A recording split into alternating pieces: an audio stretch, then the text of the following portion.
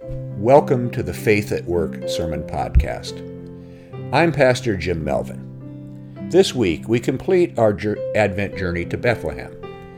I hope that you are blessed not only by the hopeful story of Christmas, but also by a world transformed by love, peace, and joy for all.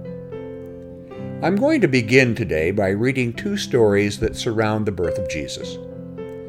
The first story comes from the Gospel of Luke and documents the events surrounding the shepherds' visit to the manger.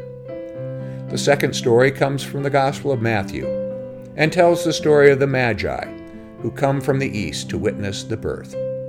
We begin with the shepherds. In that region, there were shepherds living in the fields, keeping watch over their flocks by night. Then an angel of the Lord stood before them, and the glory of the Lord shone around them, and they were terrified. But the angel said to them, "Do not be afraid, for see, I am bringing you good news of great joy for all the people. To you is born this day in the city of David a Savior, who is the Messiah, the Lord. Now this will be a sign for you. You will find a child wrapped in bands of cloth and lying in a manger." And suddenly there was with the angels a multitude of the heavenly host, praising God and saying, "Glory to God in the highest heaven, and on earth peace among those whom he favors." When the angels had left them and gone into heaven, the shepherds said to one another, "Let us now go to Bethlehem and see this thing that has taken place, which the Lord has made known to us." So they went with haste and found Mary and Joseph and the child lying in a manger. When they saw this, they made known what had been told to them about this child, and all who heard it were amazed by what the shepherds told them. But Mary treasured all these words and pondered them in her heart. The shepherds returned, glorifying and praising God for all they had heard and seen as it had been told to them. This is from Luke 2:8-20. We continue with the arrival of the wise men, also known as the Magi or Three Kings. In the time of King Herod, after Jesus was born in Bethlehem of Judea, wise men from the east came to Jerusalem asking, "Where is the child who has been born King of the Jews? For we observed his star at its rising and have come to pay him homage." When King Herod heard this, he was frightened, and all of Jerusalem with him. And calling together all the chief priests and scribes of the people, he inquired of them where the Messiah was to be born. They told him, "In Bethlehem of Judea, for so it has been written by the prophet, 'And you, Bethlehem, in the land of Judah, are by no means least among the rulers of Judah. For from you shall come a ruler, who is to shepherd my people Israel.'" Then Herod secretly called for the wise men and learned from them the exact time when the star had appeared. Then he sent them to Bethlehem, saying, "Go and search diligently for the child, and when you have found him, bring me word, so that I may also go and pay him homage." When they had heard the king, they set out, and there ahead of them went the star that they had seen at its rising, until it stopped over the place where the child was. When they saw that the star had stopped, they were overwhelmed with joy. On entering the house, they saw the child with Mary his mother, and they knelt down and paid him homage. Then opening their treasure chests, they offered him gifts of gold and frankincense and myrrh. And having been warned in a dream not to return to Herod, they left for their own country by another way. The story is from Matthew 2:1-12. One of the signs that Christmas is coming in many homes is the display of miniature manger scenes or creches. And some of these tiny replicas of the Holy Family in Bethlehem hold special sentimental meaning from being passed down from generation to generations of our families. Our family manger scene is special because we purchased it in Bethlehem on a trip to the Holy Land. Its detailed characters were carved from a local olive wood artist from the Holy City. Trade in olive wood crafts in Bethlehem today is one of the few sources of income for Palestinians whose movement is limited in and out of this West Bank city.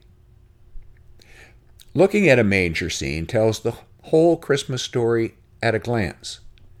Our scene contains 2 shepherds with staffs, 3 sheep, 3 wise men, Joseph, Mary, and the baby Jesus in a manger. The figures can be arranged in a cave-like structure carved from a beautiful piece of olive wood burl. A graceful palm tree arches over the entire scene. And what makes our carving special are the expressions of awe and adoration which the artist carved so intricately and lovingly, using the colorful grains of the wood to heighten the effect of the emotions. You wouldn't know it by looking at a manger scene, but the display combines 2 different biblical accounts of the events surrounding the birth of Jesus, molded seamlessly into one. The story from the Gospel of Luke includes the shepherds who come to visit the baby after the angels had announced the birth to them, as they were watching their flocks in nearby fields. Luke makes no mention of the wise men. The other version of the story, which I read, comes from the Gospel of Matthew and recounts how the wise men, or kings or magi, arrived from far off in the east, guided by a star. Fun fact, the Bible does not say how many wise men were present. It just says wise men from the east. It could have been 2 or 20. We just assume that there were 3 because they brought 3 gifts. Anyway, Matthew makes no mention of the shepherds. Now, we're fortunate that these 2 stories have both been passed down to us, since they each give us a unique perspective on the meaning of the birth. The shepherds and the wise men share one important quality or purpose. They are all witnesses to the birth of Jesus.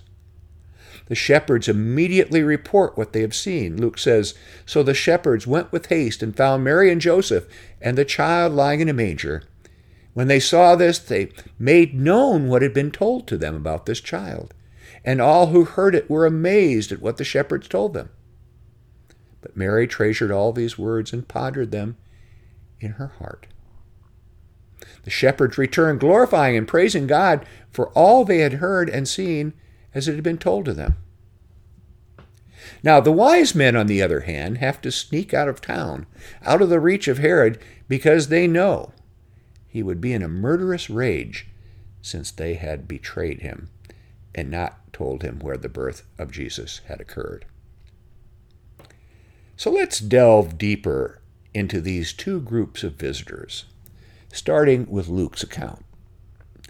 Luke's story is particularly important and plays such a big role in our understanding of Christmas because he self-identifies as an historian. Luke says at the beginning of his gospel, "Since many have undertaken to set down an orderly account of the events that have been fulfilled among us, just as they were handed on to us by those who from the beginning were eyewitnesses and servants of the word, I too decided, after investigating everything carefully from the very first, to write an orderly account for you, most excellent Theophilus, so that you may know the truth concerning the things about which you have been instructed." Well, let's talk about those shepherds. A lot of biblical scholars have concluded over the years, based on ancient authorities outside of Luke and the Bible, that the shepherds would have been outcasts in polite Jewish society of Jesus' day. They were loners who worked in the fields, probably practiced poor hygiene, and may even have been drifters and criminals living in the countryside to escape detection. It would not have been surprising if the gospel writer Luke had chosen outcasts to play his important role. After all, in adulthood, Jesus often associates with crooks and other kinds of sinners. But I don't think that's the case here. Biblically, shepherds have a good reputation. King David, arguably the most important character in the history of Israel, despite the fact that he has a rather checkered past, he's a beloved character. His kingship is the model for which the Jews of Jesus' day longed to return. And he grew up as a shepherd boy. And the most well-known psalm of the Bible, Psalm 23, is said to be authored by David and portrays God as a shepherd. Another clue about the status of the shepherds can be found in today's gospel. Like the historian says, the shepherds made known to us what had been told to them about this child, and all who heard it were amazed at what they told him. It appears that all of the people trusted the shepherds, which would be highly unlikely if they were a bunch of low-life criminals.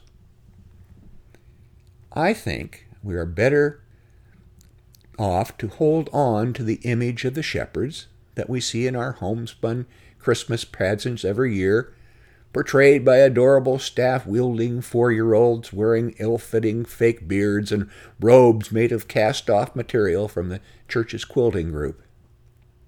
We can hold on to the loving shepherd returning home with his cherished lost sheep slung over his shoulders. I prefer to recall the intensely adoring olive-wood faces in my manger scene. Luke recounts the story of the shepherds because they are common working people like you and me, who have been thrust onto the stage at history's most important moment. They aren't religious leaders or political bigwigs or corrupt people of means with their own agendas. We can trust them. We can relate to them. And Luke says that he has researched this. It is important to remember why the shepherds were there in the first place. Angels had appeared to them in their workplace in a blaze of glory. You see, this is the intersection of divine history and human history, of God and man. This is where God and humanity make contact. The shepherd's divine revelation was verified by finding the child. The revelation also confirmed for Mary and Joseph what they had learned from the angels. The message that the angels passed through the shepherds and on to us who read Luke's account is that God is sending us a Savior, and that this is to be a cause of great joy. God has acted to send peace on earth to all people. That's what the angels say to us through the shepherds. The wise men present a different story. First of all, the wise men are not locals. They come from a distant land in the east. It is likely that the term wise men refers to a religious mystic from an area of Persia. Now, this agrees with the fact that they came following a star, since wise men were known to practice astrology. We're not exactly sure when the wise men arrived, just that is sometime after Jesus' birth. Christian tradition has them arriving 12 days later, and with their arrival being celebrated on Epiphany, ending the 12 days of Christmas. Even though the Matthew says that they found Jesus in a house, I'm not ready to kick them out of my manger scene just yet. The gifts that the wise men bring are significant: gold, frankincense, and myrrh. The gold was a gift worthy of the riches of a king. Frankincense was burned on altars as a fragrant offering to God. Myrrh was a spice used in embalming, and Christians see it as a foreshadowing of Jesus' suffering and death. These gifts, coupled with King Herod's intense desire to kill the child, add a political dimension to the birth. Unlike the lowly shepherd's visit, the spiritual and political emphasis of the wise men elevates this poor child onto the world stage a reality that would come true 30 years later and continues its significance today. Jesus would be king, but a very different kind of king than the world had ever known. When King Herod asked the priests and the scribes who the promised Messiah would be, they tie the two stories together. The chief priests and the scribes say, "And you, Bethlehem, in the land of Judah, are by no means least among the rulers of Judah, for from you shall come a ruler who is the shepherd of my people Israel." They're quoting Scripture, of course. Jesus would be a humble shepherd who cared for his people as though they were his beloved sheep. He would also be a mighty king who would rule all the world with justice and compassion. He would rule in people's hearts, and he would lead the world in justice and peace. Well, here's where you and I come in. At Christmas, we hear from two sets of witnesses that share the angel's message first given to the shepherds. We follow the star that led the wise men to the greatest birthday celebration ever.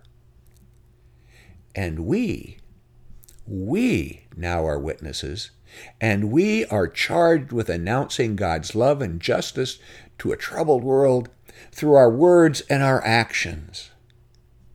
The birth of Jesus Christ 2,000 years ago transformed the world and continues to transform it in the direction of the kingdom of God.